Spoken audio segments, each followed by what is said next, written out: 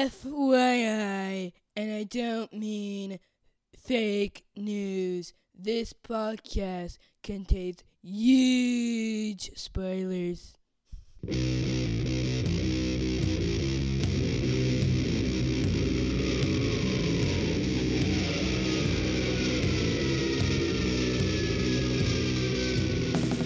Hey everybody, welcome to episode 407 of the podcast that goes Snicked. I'm your host Jason, and I'm joined once again by half of the Scowl Bros, Georgie. Hey Georgie. What's up, man? Not much. How are you? I'm alright, kind of worried for the Lakers playing this afternoon, evening. Yeah, I guess by the time this comes out, everyone will know whether you're worried in vain or not. And so we'll find out. The past is prologue, or whatever they say. Or the future is past. I don't. Whatever applies in podcast time travel. As long as it's not the past is epilogue, because that would blow my mind. Anyway, once again, shout out to Dan, who's out chasing his dreams, I think. Mm-hmm. So we'll miss his voice and opinion, but we do have 4 chapters of 10 of S words to catch up on. And it's weird. I don't know how they decided which books were the big books and which ones weren't. It looks like just whoever ran out of space picked a big book. Because X Factor and Marauders are both extra pages, but then Wolverine and X-Force are not. So they have a few extra, I think, but not as much. Okay. Yeah. Well, not enough to demand a price increase. So okay. Yeah, because for those of you buying the books, at least physically, the X Factor and Marauders are priced at $4.99, and Wolverine and X-Force are staying at $3.99. So I assume that was because of page count. I can't think of any other reason it would be that way. I think Marauders needed the pages to fit all the word bubbles in it. Yeah, we'll get there. There's definitely a different pacing than what we're used to on that book. But yeah, so we're going to basically cover really chapters 2 through 5. You need the extra 20 pages to fit a half novel in there, you know. Right. Yeah. And just to keep us in context, this is parts 2 through 5 of 22. So we're still on track to have at least 22 parts. I keep waiting for an announcement of more, but we'll see.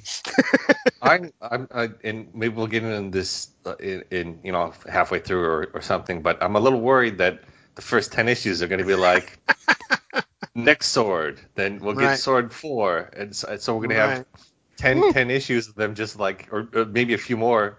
It could be more, yeah, because it took Wolverine 2 chapters to get his sword.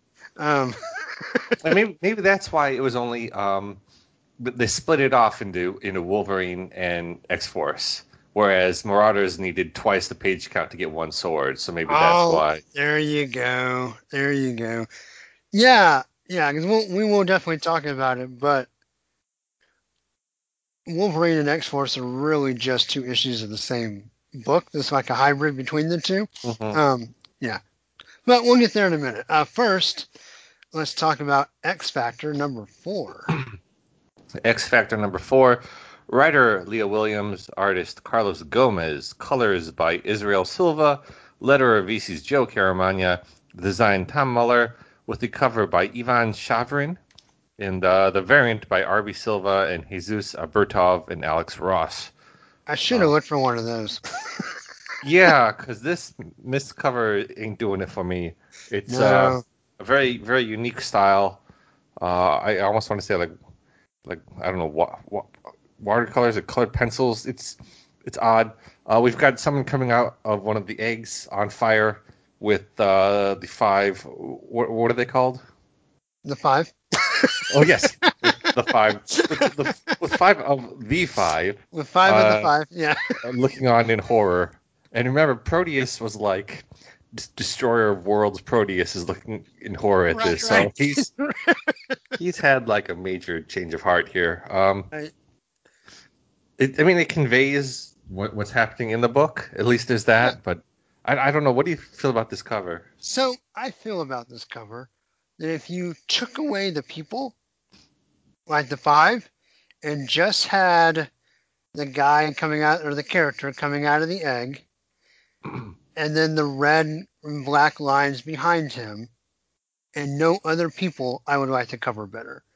I think it's kind of weird or interesting. I can't tell if I like it or not, but the current Tom Mueller X is like sparks out of the flame.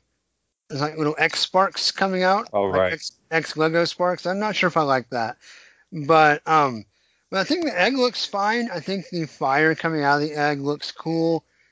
I do not like this guy's character work. Like his face is exactly. It just doesn't really do anything for me. And also, I think y'all talked about this on a recent Escalrose episode, maybe either the last one or the one before. I can't remember, so I apologize. But hey, I'm just happy you're listening. I decided that Ava is one of those characters that looked great when Bacalo designed and drew her, and other people have a really hard time making her look good. You know, I can't remember what book it was. Maybe it was Giant Sized, where we went into the world and we had the twin brother of Phantom X. Yeah. And that's another like costume where like when Bacalo originally did it, it looks amazing, but not that boy, who did that Giant Sized issue? That one was both Rice and Dodderman. Yeah, they both did that character. They were fine, but it was a different costume design. It just doesn't quite work as well when it's not. Right. It's kind of a curse. The Bacalo curse. I would say when Dodderman drew it, it really almost came off as more of a Kirby-esque design. Right. Very like celestial looking versus Bacalo's more kind of almost gothic space cowboy look. But yeah, no, I mean the cover. So I guess the cover is half and half for me. Back to the. Yeah, I don't know. Like the characters seem like a totally different artistic style than what's going on in Flames. Right. I think that's what gets me. Yeah. All right. Well, so is it weird that I can open a book and be like, oh, this is colored by Israel Silva, or this is colored by Marte Gross. Like, I'm really got a feel for the colorist in the X books right now. I can kind of tell right off the bat before we get to the credit page who's who. Right. I don't know if I'm excited about that or if it's too predictable, but either way, it works. I think it's, I don't know. I feel like Dan has been a real big influence, at least on me, in terms of being a lot more thoughtful about the color work. And so, I don't know, the last couple of years, just always looking at the colors more in depth, it's become a little more obvious who's doing what. And it's almost like when you're a kid, I don't know about you, when I was a kid reading comic books, I wasn't always looking who was the artist. It was just like, oh, this is a different art style this time. Whatever, I'm just reading comic books. But the more you pay attention, the more you're like, oh, I can see the fingerprints of Silva here. And I don't think it's necessarily a bad thing. I think it's just us growing in our understanding of the craft, maybe. Yeah, I like that idea. That gives us a lot of credit. maybe more than we deserve. Right. All right. Well, what happens in this bad boy, Georgie? Because So it's thick. Before we get to that, it's way too thick. It's that's thick. Yeah. We've got all these books have a sort of a nod to the passing of Chadwick Boseman, so that's very nice. Yeah, it's a nice. I don't know who did the artwork for that. Do you know? So the one that's on the inside, I do or did know. Let me see if I can look at it again and remember. Flip. Where is it in this book? I got it at the beginning. It's the guy Estelle Freeze, who did the first little bit of Black Panther volume that Coates wrote. Oh, makes sense. And Coates wrote a very nice tribute, by the way. Yeah. I haven't read it. Totally. Yeah, it's a really nice couple of pages. And then there's that image on the back.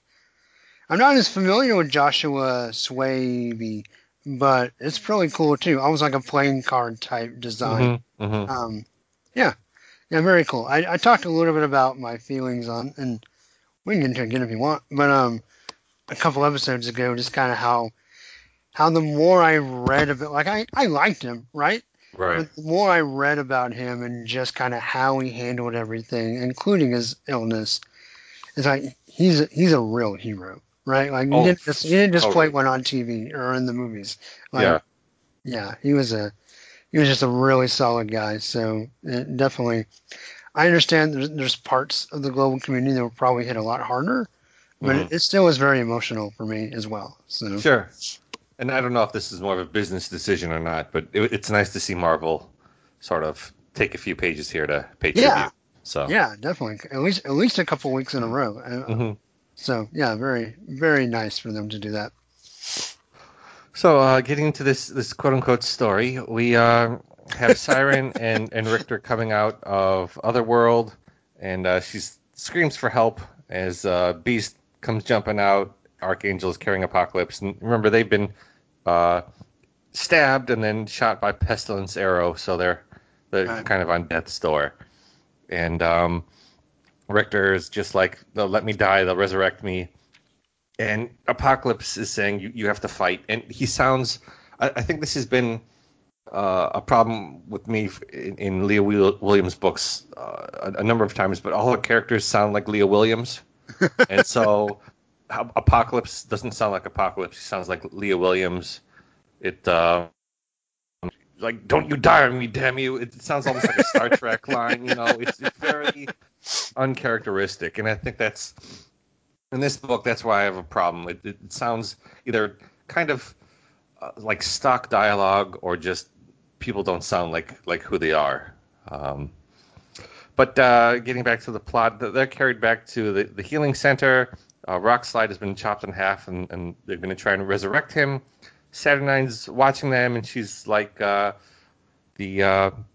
oracles are in place. They have to decipher the prophets. I'm going to close the door. And she closes the door to Otherworld, which upsets Krakoa.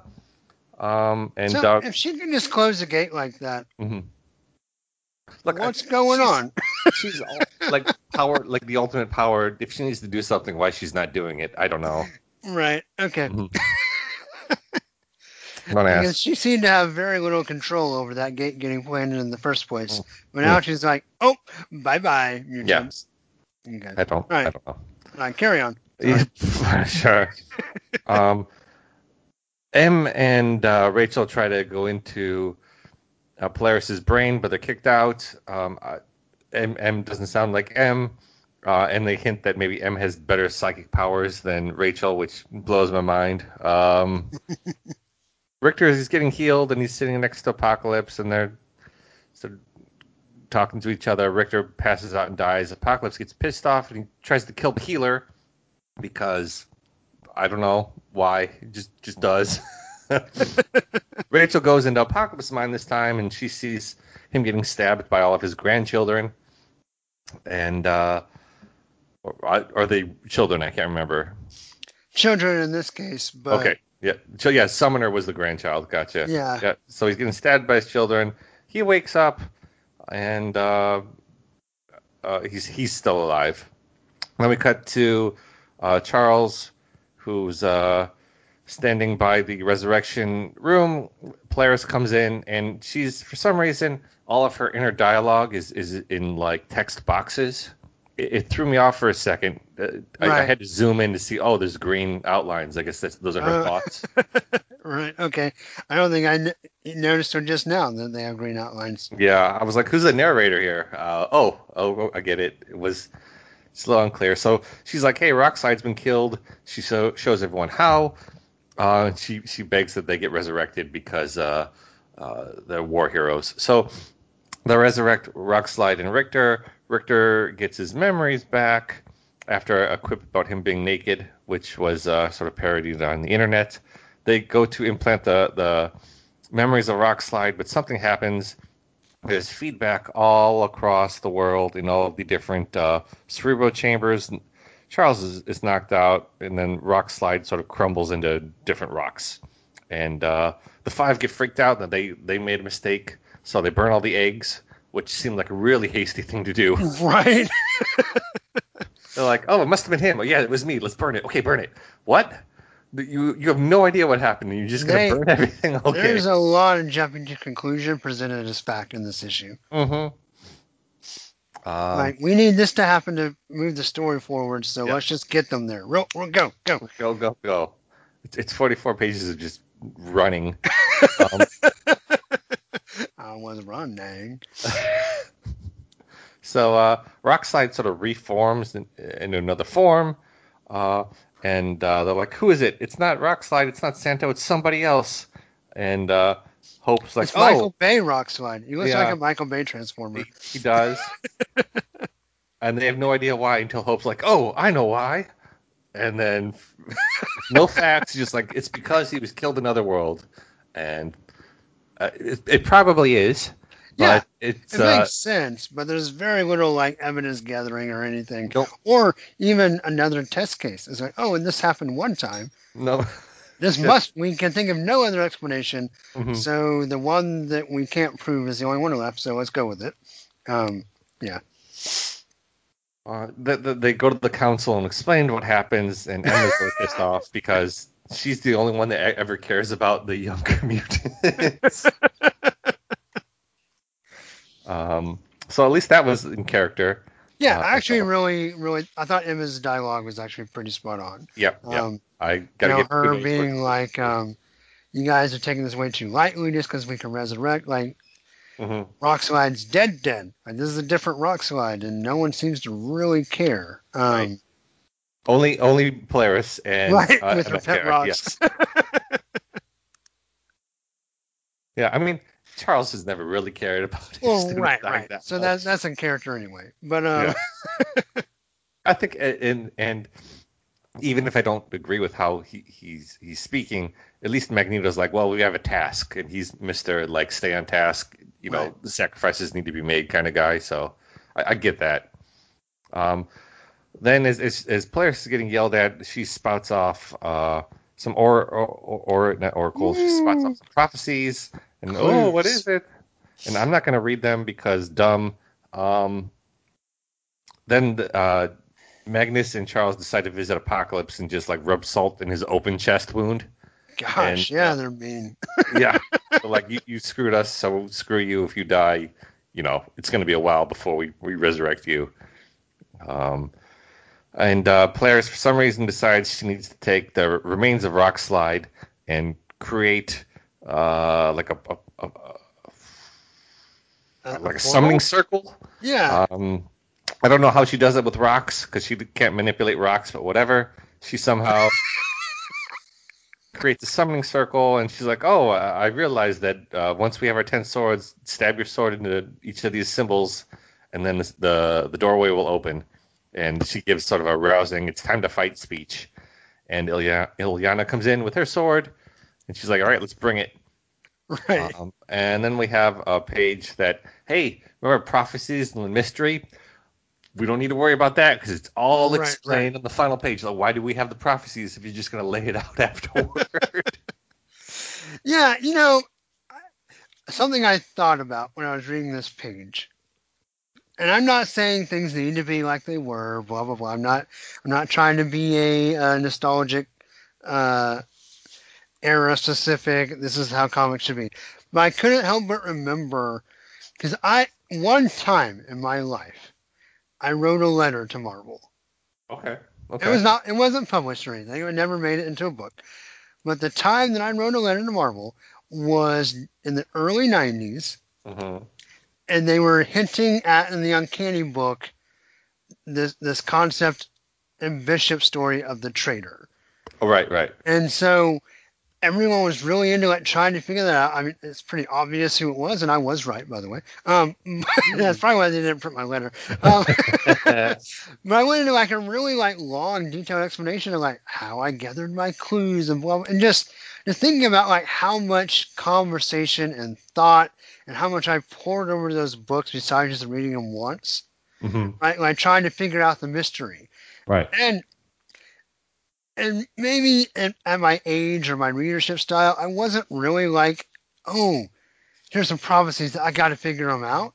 But I'm sure there's someone that would have like really sat down and like poured over the prophecies and tried to get, okay, this one, that's probably Wolverine, that's probably ... But then I didn't get the chance to do that because Doug does it for them in a text page. Right. So it's just It I don't know. brings it's a problem I have with the whole storyline, and we can get to it later. But why bring up bring up this concept and then pay it off or like totally dismiss it 10 pages Right. later? Right, because then you don't really need a prophecy. You just say, "Here's the swords we want. Go get Here's the swords. Here's the people. Bring them." Yes, exactly. That's the whole thing. And maybe you could have like even done that artistically, like when you Right. and showcasing who these people are and their reactions. But instead, it's just here's some text at the end of the book. Right. Yeah, there are these like quote unquote design pages, if you want to call this a design page. Sometimes they really work. Like remember we had those sinister like clues, and it wasn't spelled out. It was like Sinister being like cagey about it, so it felt in character about him writing like these riddles. It was like, all right, that's fun, but this is just like, hey, Doug has your homework answers, so turn to the back of the book, and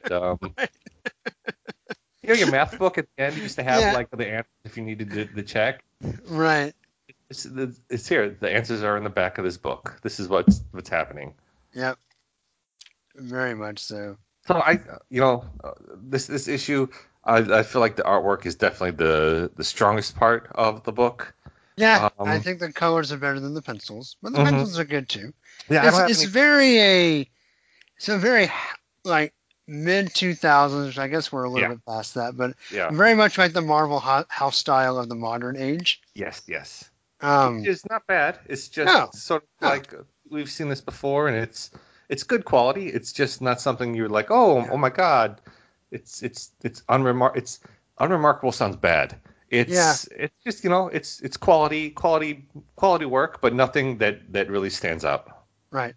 I think the highlight visually happens on the first page. I think Siren's help is probably the most interesting panel of the book visually. The only one I would compare that I really like is Charles bringing up the memories, where we have him on the left-hand side, and on the right they show Summoner cutting through Rockslide. And and the one that's like in purple? Yeah. Yeah, that's pretty good too. But that's mostly because of the color work. Right. I will say one thing about this style that Marvel kind of has when they don't have someone that's really stylized is it's really clean. Yes. Like between the colors and the color separation, like it's a really clean book. Very sharp. That's what I was thinking too, yeah. And so I read it both physically and digitally. Some of these books are made for digital, and this art team is one of them. Like it looks better on the iPad than it does in your hand. Mm-hmm. And I don't know if that's good or bad. That's just an opinion. But yeah, so I guess what this issue boils down to is there's a few things we need to know. And that is that allegedly if you die in Otherworld and you come back, it could be either an alternate version or some kind of like hybrid of all different versions. So the other thing we need to know is that the resurrection protocol as is has been suspended, which, that'll probably play into... So both of those concepts play into Ten of Swords in that, anyone who goes to the tournament and dies will not be resurrected. So that's how we get around kind of this, everyone just dies and comes back. So that tries to up the stakes. You can argue whether it's successful or not. But it at least is an attempt to add some stakes to the story.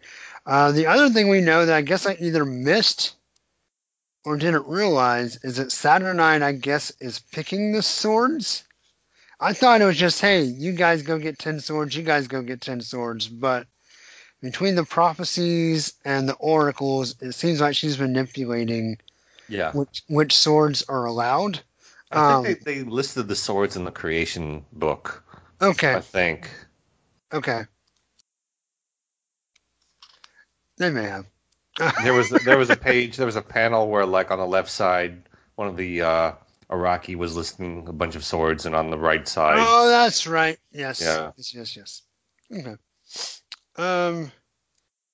But yeah, no, you were right. This book was a sprint. It was a sprint of information. Yeah. Not a visually unappealing one, but nonetheless. Poor Polaris, she just can't. Yeah. Catch I'm going to be a solid character break to save her life. It's sad because in X Factor, the part I was enjoying was they're going to focus on Polaris sort of rebuilding herself, and right away they're like, nope, we're done with that. Let's throw her into the mine hell again. Yeah. Right. Yeah, it's just gonna be a weird like walk around cradling rocks, being manipulated by the Omnimatrix or whatever. Yeah, it's too bad. So But let me ask you a question. the greens look really good. Oh yeah, no, like the color work is great. Like easily the art is the better part of the story. But my question is, what do you think about them sort of doing away with the resurrection concept? Only because we've only seen it used a few times, and it feels like in the same way where they're like, here's the prophecies. The prophecies are answered. Here's a concept of we can do something with this resurrection. We can make it meaningful or go into depth about why it's important. And they've used it a few times, but now they're like, well, we're done with that. Like here's this new toy, and you can look at it, and we're done with that toy because here's another toy. I feel like it's such a waste of the promise of what Dawn of X could have been. Yeah, well, to be fair, you only think it's only happened a few times because you quit reading X-Force. Because they have like 3 characters dying as resurrected every issue. But in a meaningful way, I can really only think of when the team went up to what is it, disconnect Nimrod or what was it, the mother Sentinel? Yeah, and by the sun, yeah. So that mission and then Professor X, are the only 2 that really seem to have like a lot of weight. Oh, and finally, Kitty. Yeah. Sorry, Kate. Yeah, I don't know. I don't think it'll be permanent. I think what it'll do is it'll play into almost more of a selection thing, and I think that will also maybe add fuel to the fire because there'll be another excuse for Xavier Magneto not to resurrect Destiny. Oh, right. And so it'll feed the fire of whatever Mystique has going on. So I think Hickman will probably spin it in a couple of different ways or into a different thread. Mm-hmm. So I don't know.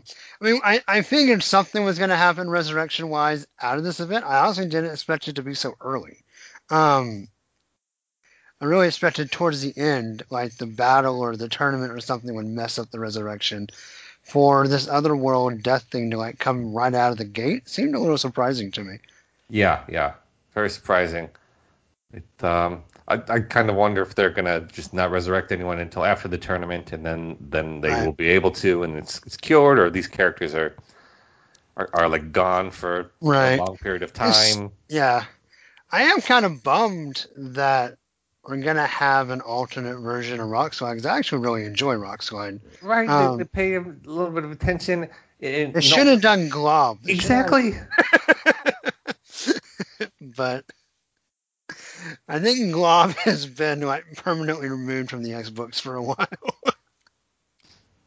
I don't know. Part of me has me wondering if how much White petitioned to make it not be Glob. So maybe. And that was Brisson's last wish. Don't kill Glob, please. All right. Well, I'm going to give this book just a very...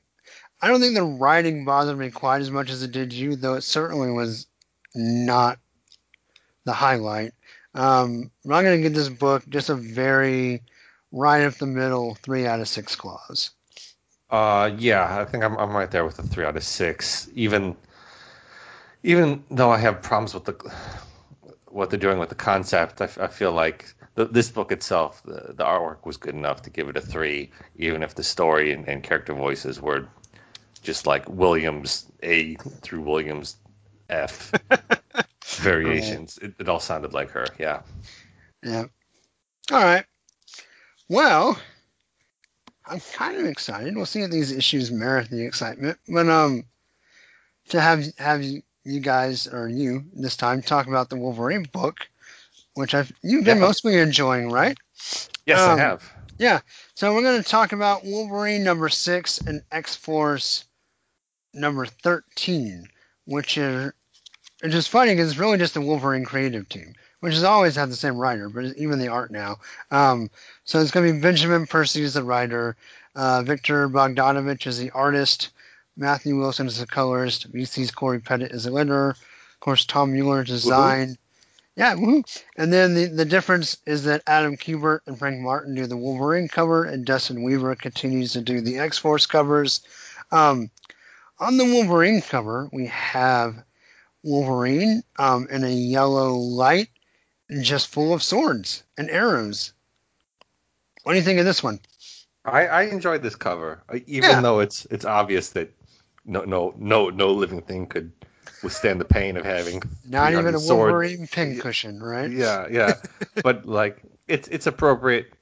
I kind of like the over exaggeration of him just being stabbed to hell and still standing up there fighting. It's very Wolverine. It feels rough and gruesome, but in an appropriate Wolverine way. I am enjoying the art style of this Wolverine book.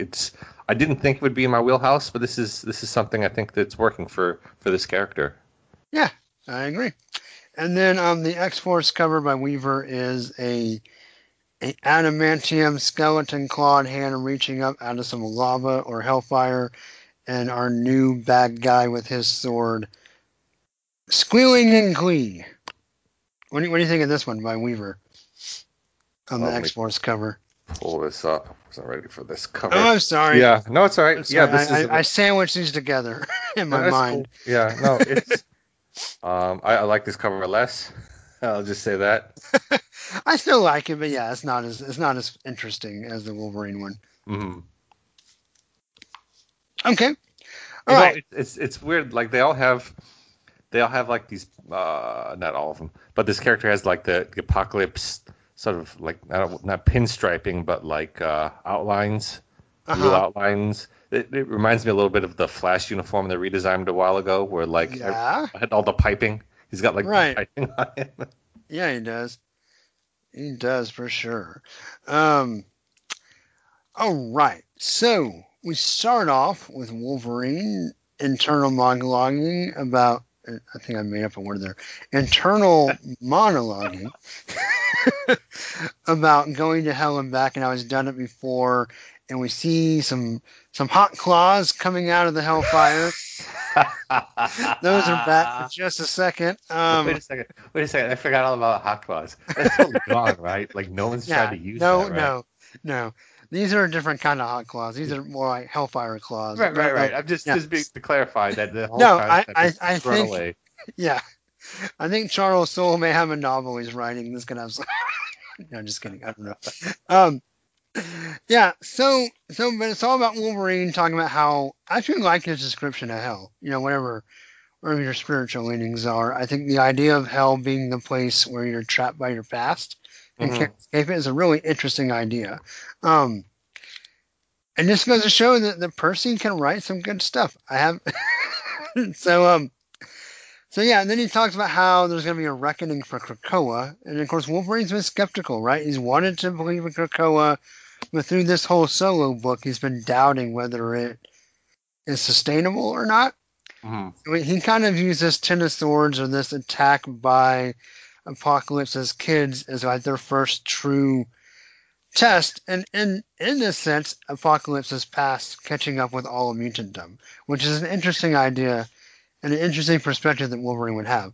So he talks about where he says, Krakoa's voice when he's talking to this big tree is the only voice that matters, even when the kings and queens of the Quiet Council are blowing hot air for hours on end. Right. Which is such a Wolverine thing to say, right? Like all this talking, let's just stab something. But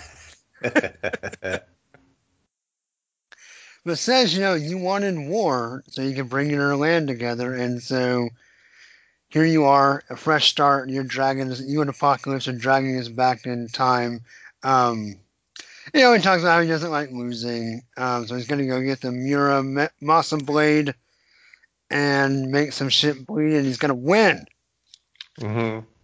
Right. So yeah. So some Wolverine talking tough, and then we get a little bit of history what the Mura Masa blade is, which was his first wife Itsu, how he lost her. He thought he lost his son Dakin. Of course, that comes back later.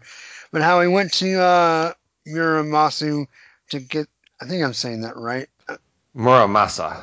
Muramasa. Okay. And he gets a sword that has a bit of his soul in it, and he goes and kills all the people who killed his family. Then he finds Silver Samurai training in the quarry. I really like Bogdanovich's interpretation of the Silver Samurai. He's got the old school like samurai type mask with the facial exaggeration. I think it's cool. Yeah. And so I also like Percy's take that Silver Samurai is kind of like indignant that he's not going to be part of the sword tournament when he is a sword guy. Yeah. I kind of feel for him. Yeah, right? You train your whole life to be good at one thing, and when your chance comes up, they're like, nope. Nope. We don't need your silver energy sword. We need this other sword. And so him and Wolverine have a little fight. We get a nice double snicked on a full-page splash, as Wolverine says he's going to beat the information out of him, because I guess somehow he knows. This is a little bit of a don't all you Japanese people know each other kind of thing, which is kind of weird.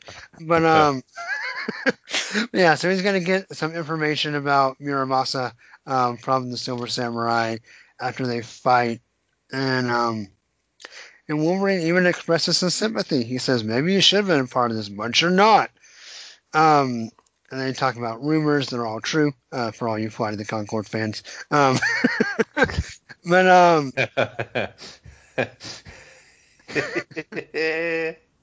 love that scene so much. Yes, I love that show. But yeah, so then we go to the Tower of Broken Will on Arako, and we get this backstory for this guy Solem, who is literally much like they threw Sabretooth and like the Krakoan Pit of Darkness in a parallel way. This guy has been thrown into the pit of pleasure with no lights. That's really all it is. It's like really nice, but it's just dark. And we find out this because he killed a bunch of Arakans, including War's. This is War, right? Yeah, including War's husband. So one of the things that came out online, and I don't know how true this is, we need to recognize that if, boy, I don't know, which is the one with the red bulb for a head? Okay, that is Pestilence, right? Pestilence is a man in this issue, where she was a woman in all the other issues. Yeah, she was. Okay. And someone was saying that this is Bogdanovich has repeatedly said that he's not reading anyone else's art on these books. So yes. he likes to run his mouth, doesn't he? Mm-hmm. Well, I guess that then you get these sort of errors, which is kind of a problem because it's not like it's up to interpretation. It's like this time the guy's chest is fully exposed and he's got big pec muscles. It's not right. It was odd. I'll say that it was a little odd. It was odd. Yeah. You were talking about how Weaver's interpretation of Solem reminds you of New 52 Flash. This so I like Bogdanovich. I do. I like his art. His social media presence. He can just kind of quit tweeting. I think would be better for everybody. But he is definitely kind of Capullo light in a lot of ways. Okay, I can see that. And this panel of Solem sitting on the pillows where his piping is lit up, that straight up looks New 52 design. Very much. It's not bad. It's not bad or good. It just is. But yeah, so he's kind of a smart, snarky, swarmy, I like to kill, but I like to play with my food before I eat it kind of guy. And so he talks about how I knew you'd be back for me. You can't stay away. Here I'm being wined and dined down here in my hole. Why would I help you? And they talked about how, we need you because we're going to attack Krakoa and we know you like to kill stuff, so this is right up your alley, and we need you to get a sword and fight in this tournament. And he has this like hell dagger. Mm-hmm. He's like, I don't need a sword. I have a hellblade, which is a dagger. It has a little pentagram on the hilt, so you know it's a hellblade. And so they're like, no, we need you to get this Muramasa sword. So, okay. Is that right?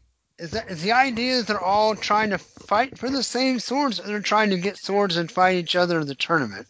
They're not fighting for the same swords. I think they listed like 10 separate swords. Right, but he and Wolverine are going after the same sword. Right? That's the whole point of these two issues. Yeah, I have to look back at that creation issue to see if Muramasa is mentioned twice. Maybe I don't know. Okay. Well, anyway, so they talk about there was another prophecy from the Oracle that there needs to be a key to the gateway of hell, and so that's what this dagger ends up being. It's a key, and he can open a gate to, because hell is interdimensional. Or at least this version of hell. As in Marvel, there's like 1,000 hells. But this one is omniversal, I guess. So, Logan can get to it from his hell pit on Earth, and this guy can open his key and get to it. So then we see, there's a lot more in this issue than I remembered. Then we see Logan basically on his trek, almost Batman style, like interrogating his way through Japan until he finally ends up having tea with Mariko. And of course, the relationship is super strained, though I'm not really sure why. Because the last time we saw her, she was helping Old Man Logan, but I don't remember her having any really conversation at all with Logan after his resurrection. So unless she's just mad that this is the first time he's saying hi, or unless she knows that he wouldn't agree with her choices, which that's possible, right? Maybe it's just an understood tension that they haven't vocalized. I think it's sort of like with your ex, there's always some sort of underlying right. not unease. I do want to point out on this page that they translate the name of the sword to the hand of the demon, but it's actually the hand of evil. If we're going by the Japanese on there. Okay. Or you could even, if you wanted to, you could translate it to the hand of bad. So, the hand of bad. Yeah. The bad hand. No. Yes. No. Bad hand. I would have appreciated an actual symbol for demon. They could have done it, but I don't know why. Oh. Huh. Well, that's kind of lazy. And I would never have known. So Georgie, thanks. Thanks for pointing out the artistic laziness there. But yeah, so he eventually, Mariko has some information he can use that Muramasa has given himself over to the hand, and so Logan climbs his way. It's a very good looking art, by the way. I really like the panel of him kind of hiding under the brim of his hat as the lightning strikes. And he's stalked by ninja as he makes his way to this temple of the dead. And so we find out that Muramasa had always made weapons for the hand and everyone else, but he went full hand because they threatened his village. And then we see that we get kind of the scene that's parallel of Wolverine like getting into the temple, but also climbing out of the fires of hell. Very Terminator looking, especially the fiery skull. And I'm pretty sure there's a scene in one of the Terminator movies where he comes out of like the cyborg machine that looks exactly like that. Right. But he claws his way out, adamantium skeleton, and finds. So we see him looking at Muramasa's dead body at the sacrifice, but then also seeing him in hell at the same time. And then all throughout these chapters, we get descriptions of the realms of Otherworld. I'm sure that'll come back to be important. I kind of skimmed over those pretty quickly. Those are like just giant info dumps. It's and more than the rest of Dawn of X seem completely irrelevant to the actual issue you're reading. Right. Maybe important to the event, sure, but even when the pages have been kind of Wikipedia entries, they've always been trying to fill you in on the story you're reading. And this seemed just completely like, oh, by the way, remember there's other world kingdoms and you need to know about them because later.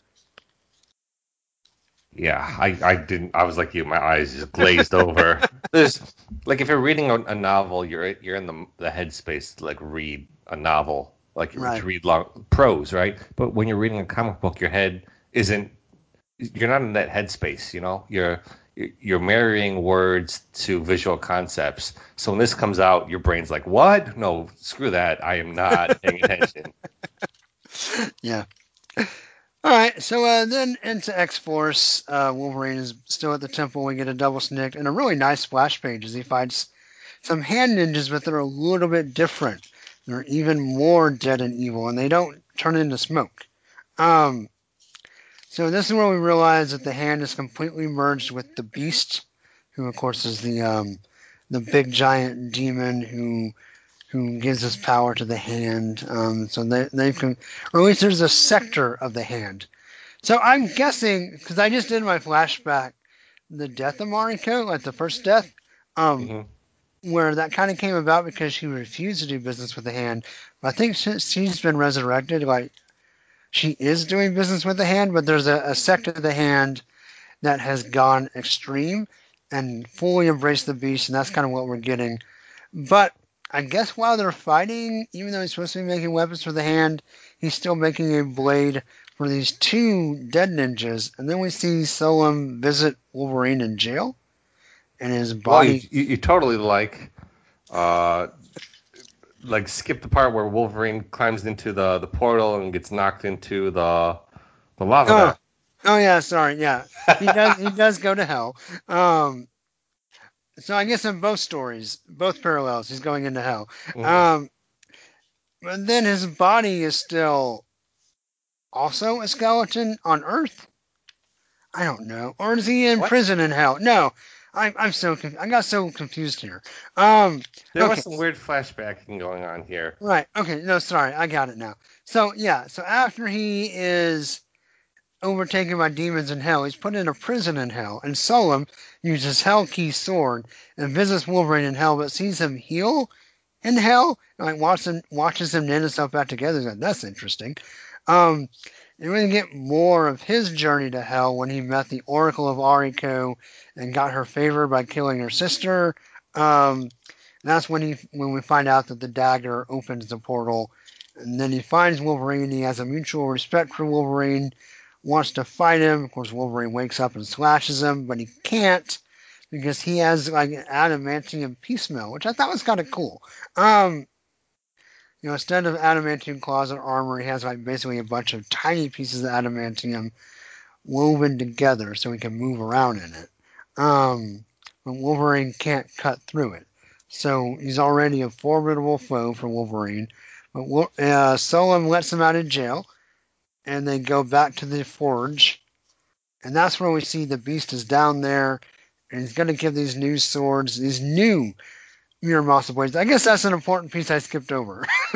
So Wolverine's whole quest is that he can't get the original Muramasa blade that he used to avenge his family, because the first time he had to kill Daken and Remender's X-Force, he cut that puppy off and dispersed it so that no one can ever have it again, because it's a sword that negates healing factor. And he didn't want anyone to kill him or his family with it ever again. But these are new Muramasa blades. I guess the hand got what they wanted almost, because I think they still have Wolverine's soul in them.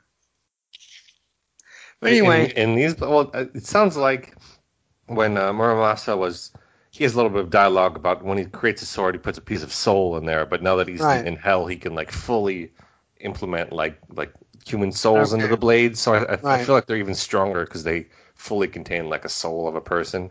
Right. Okay. And he's going to present them to the Beast chosen couple, who look like straight out of the Court of the Owls a little bit. But before he can do that, they stab Muramasa with it. So I guess he's done. It looks like his soul has been sucked into those swords. Oh! Oh, Georgie, this is what happens when I read books at 1 in the morning. So yeah, that's exactly what happens. And then Solem and Wolverine crash the party. He throws his Hell dagger into the neck of one of the guys. He grabs a sword, but that sword can cut through his adamantium skin or armor. Mm-hmm. And he's like, impossible. And so that ups the stakes for their tournament. So, but now there's 2 of them, and they decide to split the swords, but there's a price. But Wolverine agrees to the deal off panel. And then when he goes back to the circle where Magnus is just waiting, Illyana's just sitting there, waiting for 9 other people to show up with their swords. Don't they have like part of my head? At least how I remembered it was that they have like 3 days to gather everything, right? Yeah, they do. So it's not a long time, but I hope there's a food truck. Yeah, she's just gonna stand there for 3 days. Right, with her sword plunged into the ground. Mm-hmm. I also hope New Mutants at least goes backwards and gives her a story. I feel like we're gonna, if we got 2 issues for Wolverine sword and she just got an off-panel entrance, that seems like a ripoff. But or maybe Georgie's like, no, don't, please. Yeah, when we're done with this, I just want to be done with this. Right. But yeah, so Wolverine comes back and he talks about how he has his sword, but it came with a price, with the assumption that Solem kept the other blade. So, I guess before we talk about the story overall, what do you think of this Solem guy now that we've read him a little bit? He was an interesting foil to Wolverine. I feel like we've seen this type of character before. Yeah. But I felt like there was I kind of like the dynamics between him and Logan. I wouldn't say I'm like so interested to see them fight now, but it was kind of fun to see them work sort of as like buddies that kind of hate each other on a mission. Right. That was much more fun, and I have a feeling that Solem, like his price is he wants to come back to Krakoa after the tournament's over. Okay. No matter what, you know. So he'll be a character that sticks around for a while. I wouldn't be surprised if he sticks around for a while, yeah. Okay, interesting. All right. Well, so problematic social media aside, I did enjoy the art in these issues quite a bit. Yeah. It was Bogdanovich doing his stuff here. Is this Wilson is doing the colors as well on both of these? Yeah, it's nice. Yep. I mean, we forget about we started fawning over Garcia and Silva, but like Wilson's been top of his game for like 10 years now, just been killing it. So yes, it's funny because there was a time. In fact, you guys talk about this back to Scalabros again. There was a time where you could name the really great colorist on like 2 fingers. It was like Glynis Oliver and Glynis Oliver. I mean, there were good colors, but that was like the name that like rose above the rest. Right. Whereas right now, like we're in a glut of just fantastic colorists who are really, really, really good. And it's cool. It's cool that that's where the industry has kind of come. That I mean, gosh, you can probably go 20 deep of just really fantastic A-game colorists. Definitely. In the industry right now. And that's really cool. It's a really cool place to be.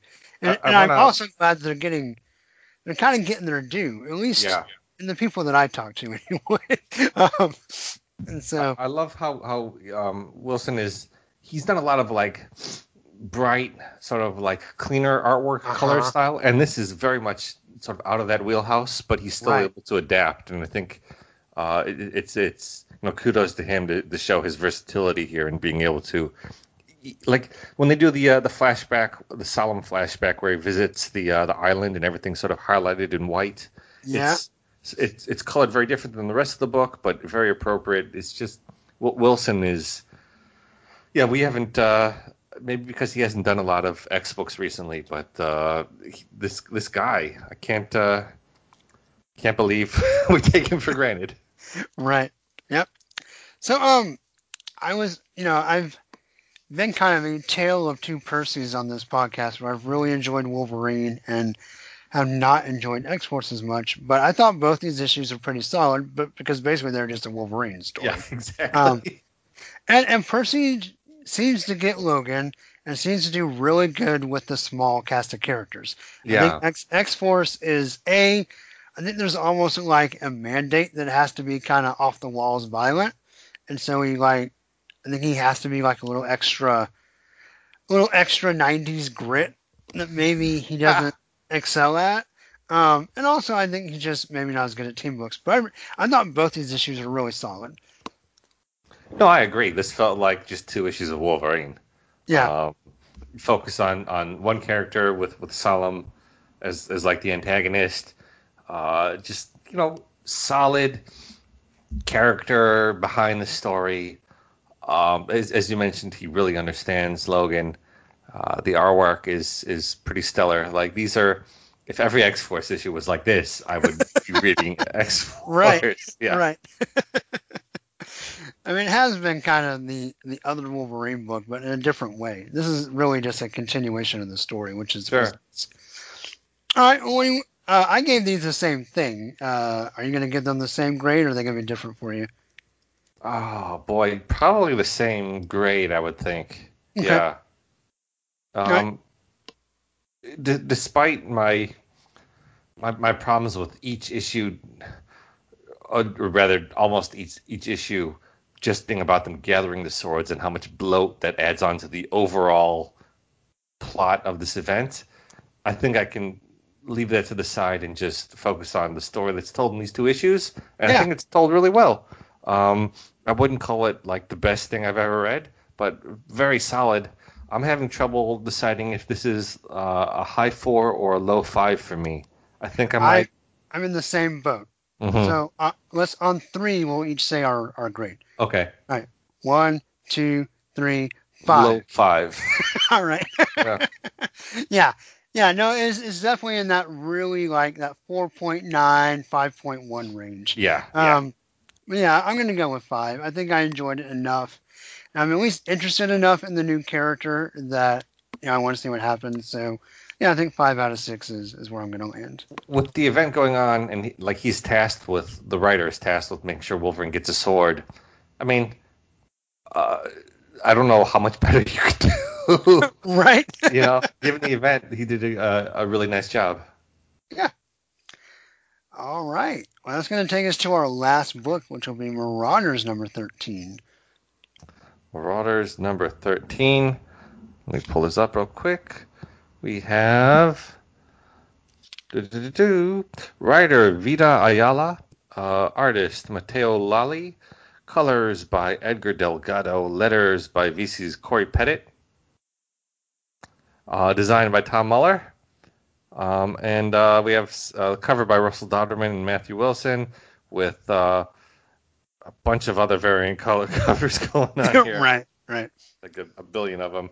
I don't know why you need variants when Dodderman's doing covers. Who would get anything else? But anyway, Go ahead. On the cover, we've got just like, I don't know why Jean is on the cover here, but just... Because I wanted to draw her. Yeah, it's just a column of characters facing opposite ways who are a part of the story for the most part, with Jean and Wolverine at the top for, I don't know, reasons. The background's really sparse, but it allows you to really focus on the character portraits, which, Dodderman has always been amazing with character work here. I'm not really going to complain when he draws Jean in the correct costume, so I'll just enjoy that. And that little extra lip snarl he gives Wolverine, I'm like, kind of loving. So I really appreciate this cover. Yeah. Elvis Wolverine. Yeah. Yeah. He was in a Hunk of Burning Lava. That's true. Yes, that's a better joke. Thank you. You saved me. All right. Well, we start off. I apologize. I gave you like the 2 wordiest issues I could find this week on the comic shelves. I thought about that, but then I thought it was appropriate that you would cover the Wolverine issues instead of me. It made sense. Right. All right. Well, what happens in Marauders? A lot of dialogue. we start off with Storm in sort of the Garden of Eden almost, thinking over what she needs to do, remembering the prophecies, and then Kate shows up and talks to her about, sort of being a friend and willing to help her do what she needs to do. And on the side, we get panels of showing Storm growing up as a child on the streets in Cairo, becoming a goddess, and then sort of her early time in the X-Men until now. And I really, really love these side panels. I love how simple and like muted the sepia tone, the color work is here. I thought those were spectacular. Yep, I agree. And Kate tries to cheer Storm up as best as she can, but Storm's like, I got to do this alone. Then we get a backstory to the sword that Storm's going to try and steal, which is the Skybreaker, it's like the sword of Wakanda, and it's in very high regard. It's been passed down from king to king. So she has to go to Wakanda to get the sword. She shows up, and the Queen Mother and Shuri are on the throne while Black Panther is away doing something. Or is he? Read his book, find out. Well, I guess. Yeah. Well, there's a thought here. We'll get to at the end. But she comes in, and there's a lot of pleasantness between the three ladies here. There does seem to be a bit of regret that she's no longer part of the family, and that they kind of miss her, which I thought was nice. And the whole while Lolly is just killing it, except for sometimes Storm is a little bit. Well, I guess Lolly didn't do the color, so I won't bring that up. Right. But she is kind of light skinned sometimes. Storm sort of pleads her case that they need the swords, and the Wakandans are like, all right, you can have any of these like swords of legend, and she's like, nope, I need the Skybreaker. And they're like, F off. We're not gonna do this. Only the king can give it to you, and wouldn't coincidence have it that he's not around at the moment, so we can't do it. It's out of our hands. I'm sorry. What do you think, Georgie, at this point, what do you think the goddess who grew up as a child thief is going to do? She's going to steal the sword like she's been knowing she's going to have to do the whole time anyway. Right. It was like this. It's very obvious from the start. I'm going to have to go and get the sword, and it's going to cause problems. Right. So she stays the night in like a hotel, I guess, or one of the. It's not really clear, but Shuri comes to visit her. She brings dinner, and they talk, and they like Claremontian discuss each side of why she should wait or why she can't wait.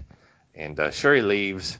I'm having a bit of stomach issues recently, so seeing any sort of food laid out is really frustrating because I'm very hungry, and I'm just this is not fair.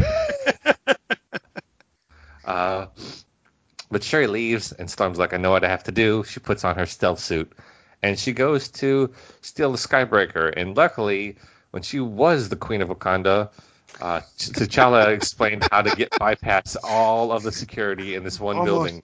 Almost as if he wanted me to steal it. Yeah. Which I think she even says that exact phrase.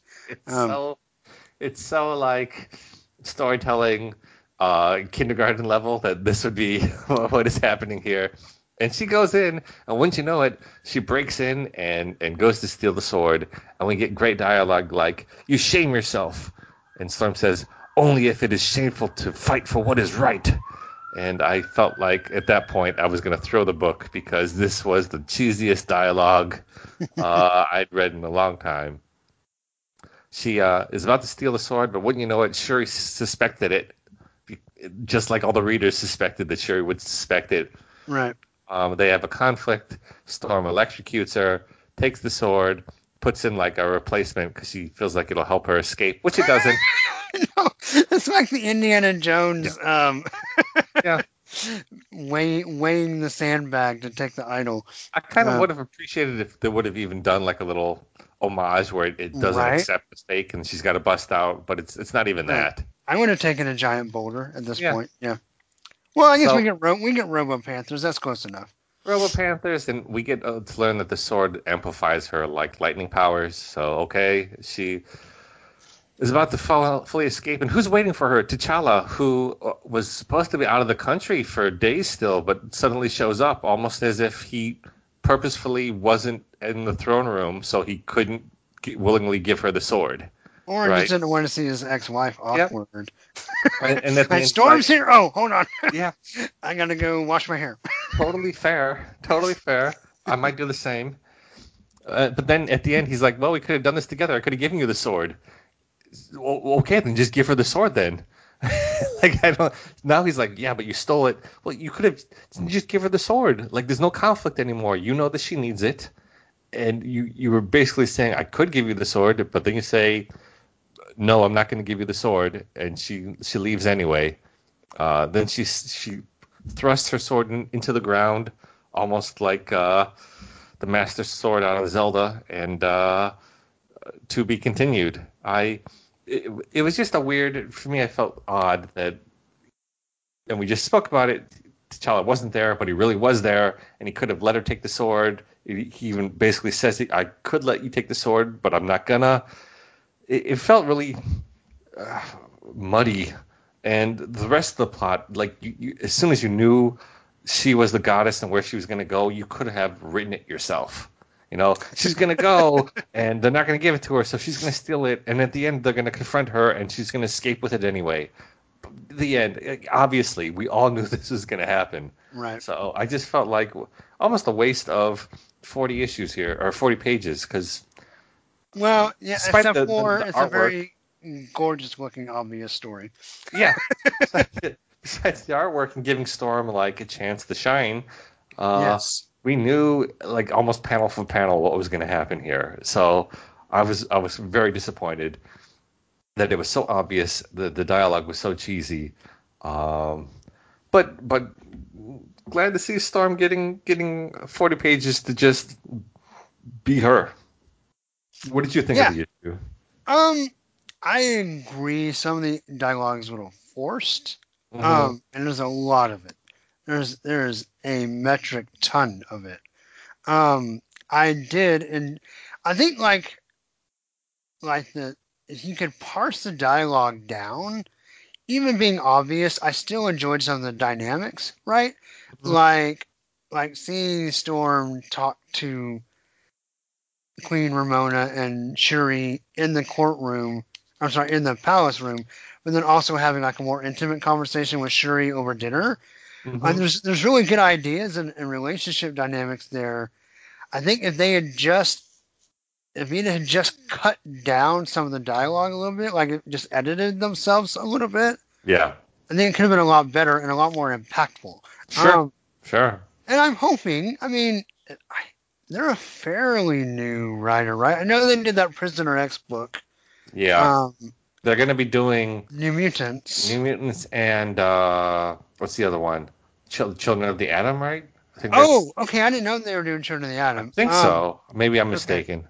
Now, I will say, I want to jump to their defense a little bit because Liefeld calling his attack dogs on Tuvita was not cool. Especially I didn't know that happened. Oh yeah, he was like, "Oh, I'm not going to come save this book again." Like when they were announced as the New Mutants writer, he retweeted it and was like, "I'm not going to come save this book again or save the X-Men again." And of course, thankfully, hundreds of people came to their defense, being like, "No one asked you. Yeah, no one's knocking on your door, buddy. No one wants you to, asshole." Right, but whatever happened to Mutant X or whatever, General X? Whatever happened to that dude? Major Commander X. Yeah. Yeah. No, sorry, that was Major 10, Georgie. Oh. Yeah, but no. I think there's nuggets of good stuff here. It was just a little overwritten. But the art is amazing. And sure. I really think the story, even being telegraphed, is not a bad story. No. It really just comes down. There's just too much. It's just too much. Too much words. Too much text. And that's really. Other than that, there were parts of it I enjoyed. Sure. I think a part of the reason it's obvious is because we want to see the relationships between Storm and T'Challa's family. We want to see them interact. So it was it was obvious because we all wanted that, but it just felt like there could have been more here. It's not like it's done that poorly. It just felt like there was an opportunity to do something a little bit deeper, a little bit more impactful, like you said, and it Right. felt like just very standard.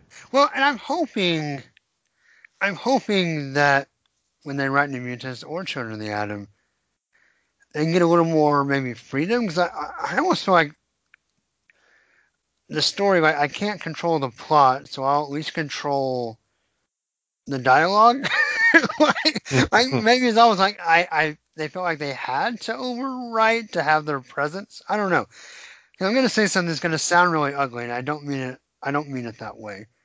But what this reminded me of a little bit, in an unfortunate way, was much like the Star Wars prequels had to take a very obvious, everyone knows how the story plays Right. out, and try to write story elements into it to make it interesting and flesh it out. It almost had that idea of like, okay, there's a Wakandan sword, Storm's a thief, she's on rocky ground with the T'Chalan government, she's gonna have to go take this sword. Now, what's the story gonna be? Mhm.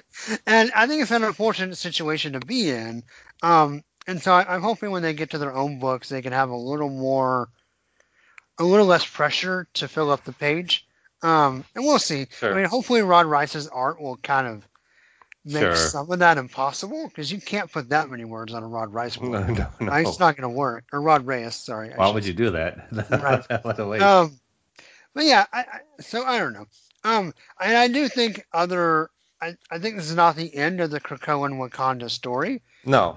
So I think it lays the foundation for some good stuff that could come. Yeah.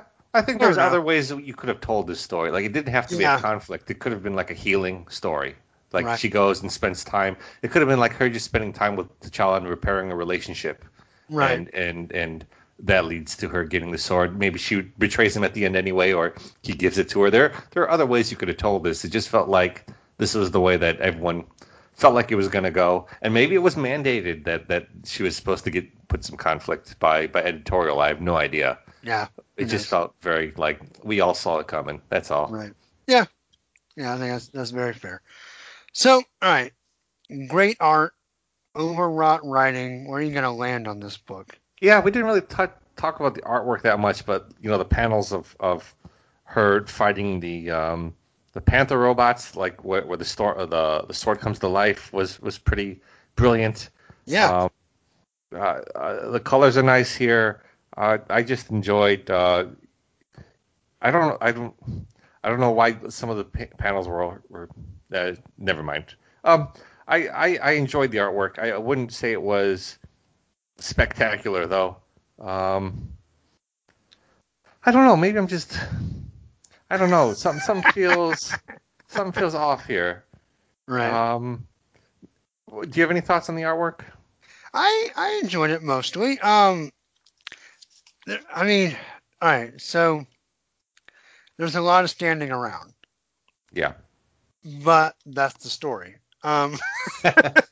So I don't want to hold Lolly to that too much. But I thought there were a couple of brilliant pages. I thought, like you said, the one where Storm like goes full lightning with the sword is a great page.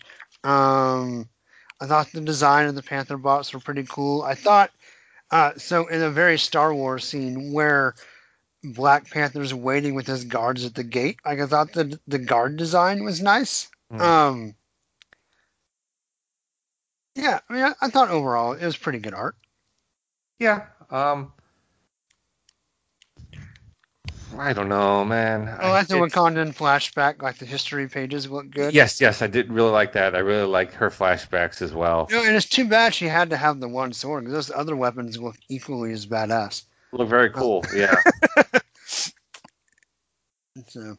Yeah, no, the artwork's it's pretty good. I don't know if I'm so high on the colors, but I love having Lolly's pencils on here, and Right. I appreciated that Storm was given her due.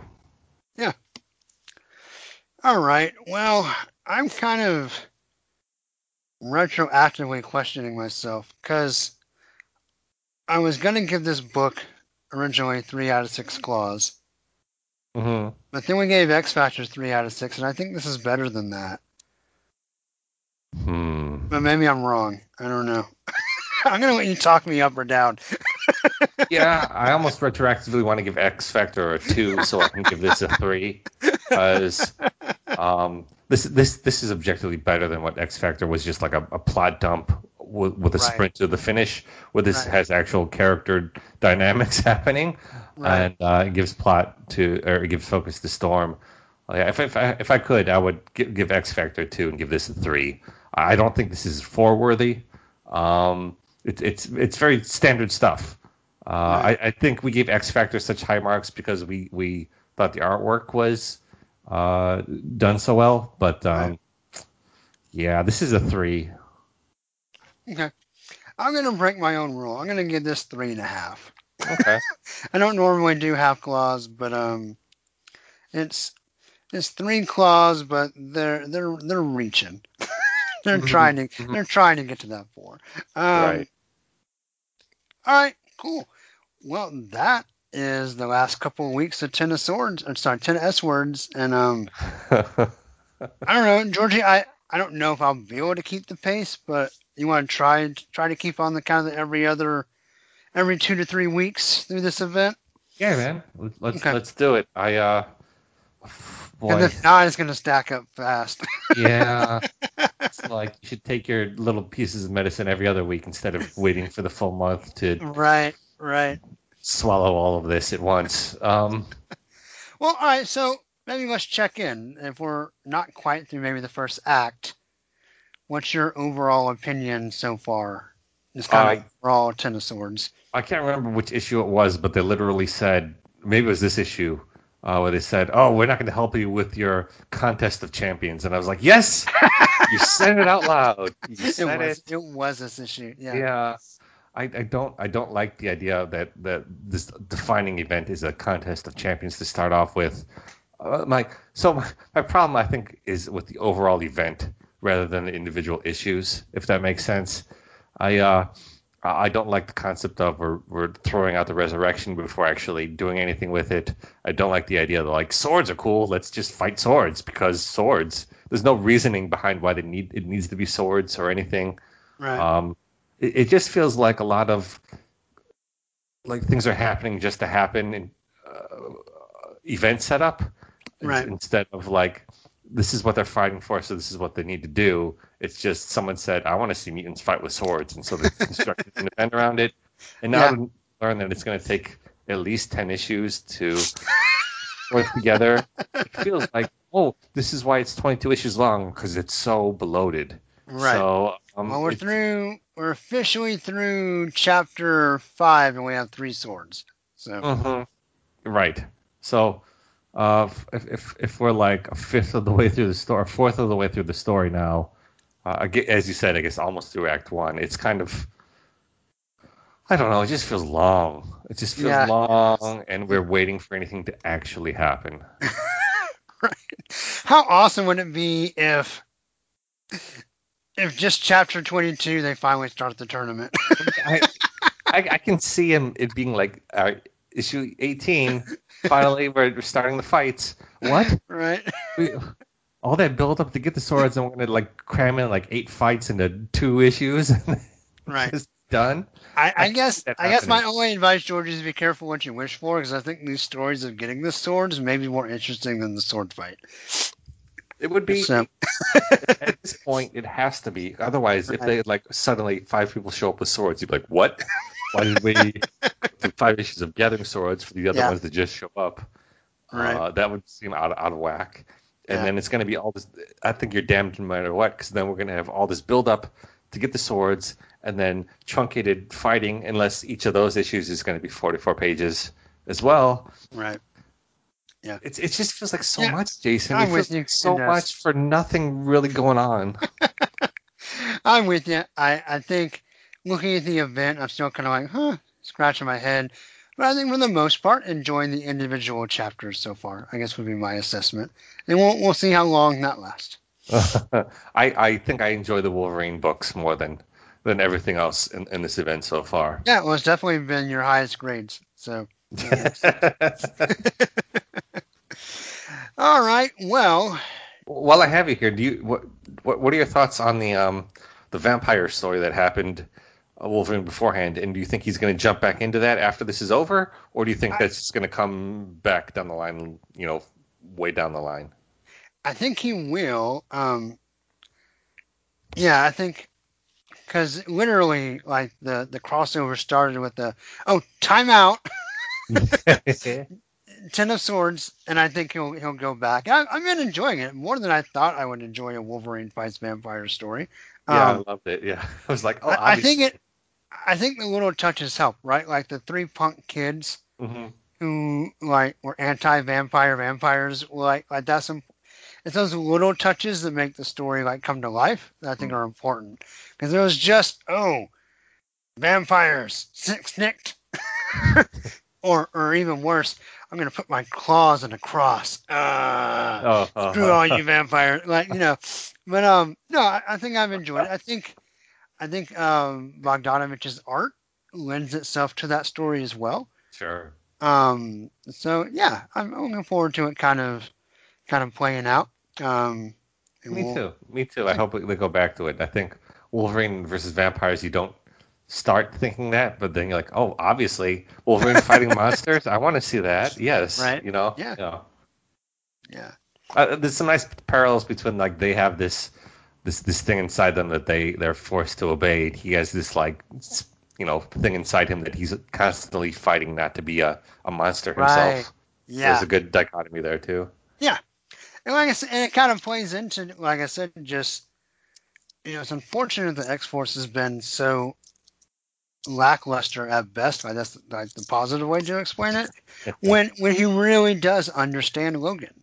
I mean, he really in the solo book has really brought the character to life, and it's been probably on maybe the darker side, so it's not going to be the same version that you would have gotten, like from Tom Taylor's Laura, but it works though, and it doesn't feel like completely going backwards. I think that's the key part with making Wolverine gritty, is you have to do it in a way that's not just, we're back in 1992. Right. Like it feels like it's a progression and fits into Dawn of X as kind of the reluctant participant. Right. I really want this to work. I've been around too long to believe in it. And I think that really works for Wolverine. It really gives him a unique perspective in Dawn of X that is realistic and pragmatic without just being necessarily pessimistic. Sure. So I've been really enjoying the solo book so far. It's been one of but I would say overall, with the exception of Marauders, the solo books have been my cup of tea in Dawn of X so far. So I don't know. Are you? I'm really interested to see what happens with Sync and Laura and who else went in there with them. If they ever come back. Yeah. If that wasn't Hickman's way of, hey, I'm going to write this cool story, but by the way, that's also my way of getting rid of them for a long time. I think they're going to come back in a larger way, like down like a year from now. Yeah. When that starts paying off. Right. Yeah, but I'm missing Laura. Like, oh yeah, she's in what is it? The cube, not the cube. The Not the world, the other one. Yes. Not the asylum. What's it called? Jeez. Yeah. I don't remember. The Vault. The Vault, yes, the Vault. Yes, good grief. Just excited to see her come back. And what are your thoughts on Honey Badger showing up in New Mutants? Are you going to be covering that? We'll probably cover it here, but yeah, I will. I was more excited before I read Marauders. I hope that's not a bad thing. But no, I'm just glad to see her. I hope Jonathan also shows up in that book. Right. As I won't lie, there's a hole in my reading that has not yet been filled, and probably won't ever be completely filled when Tom Taylor left All New Wolverine. Right. And it's just. That's an itch that no other book is even trying to scratch, and I miss it a lot. I miss it like a whole lot. That was my favorite book for like a long time. And yeah, So I hope that they get their due. I will say, Honey Badger was probably the brightest spot, or Gabby at that point was probably the brightest spot of that Prisoner X book. So maybe there's some hope there. Mm-hmm. Yeah. I agree. But all right, well, awesome. Well, Georgie, where can people find you? You can find me at I can't even remember my Twitter handle, but you can find us on Excalibros1 on Twitter, or if you just look for Excalibros, we're the number one thing that comes up on Google, or if you're looking for a podcast. We haven't had an episode in a little bit. I think Dan's sort of out of commission for a minute, but we'll be back shortly with some more quote unquote flashback. Everything's flashback, but we'll be diving into our standard books shortly. And we appreciate you letting any of us on your show, Jason, because even if we're not enjoying these books, we love talking comics with you, and just an excuse to chat with you for an hour or so is a blessing. So thank you. No, my pleasure. Very, very mutual. And honest, Calibros, I enjoy all the show, but I particularly have enjoyed the last couple episodes talking about the 90s X Factor book. Just your perspective on kind of that art, and like Stroman's art and David kind of getting his start on that book has been really refreshing to listen to. So if it's the highlight of what we're reading at the moment, because right. The others are sort of fluctuating up and down. Yeah. And X Factor is still on that, we're starting the journey, so we have the original creatives on there, and everyone's like fully focused.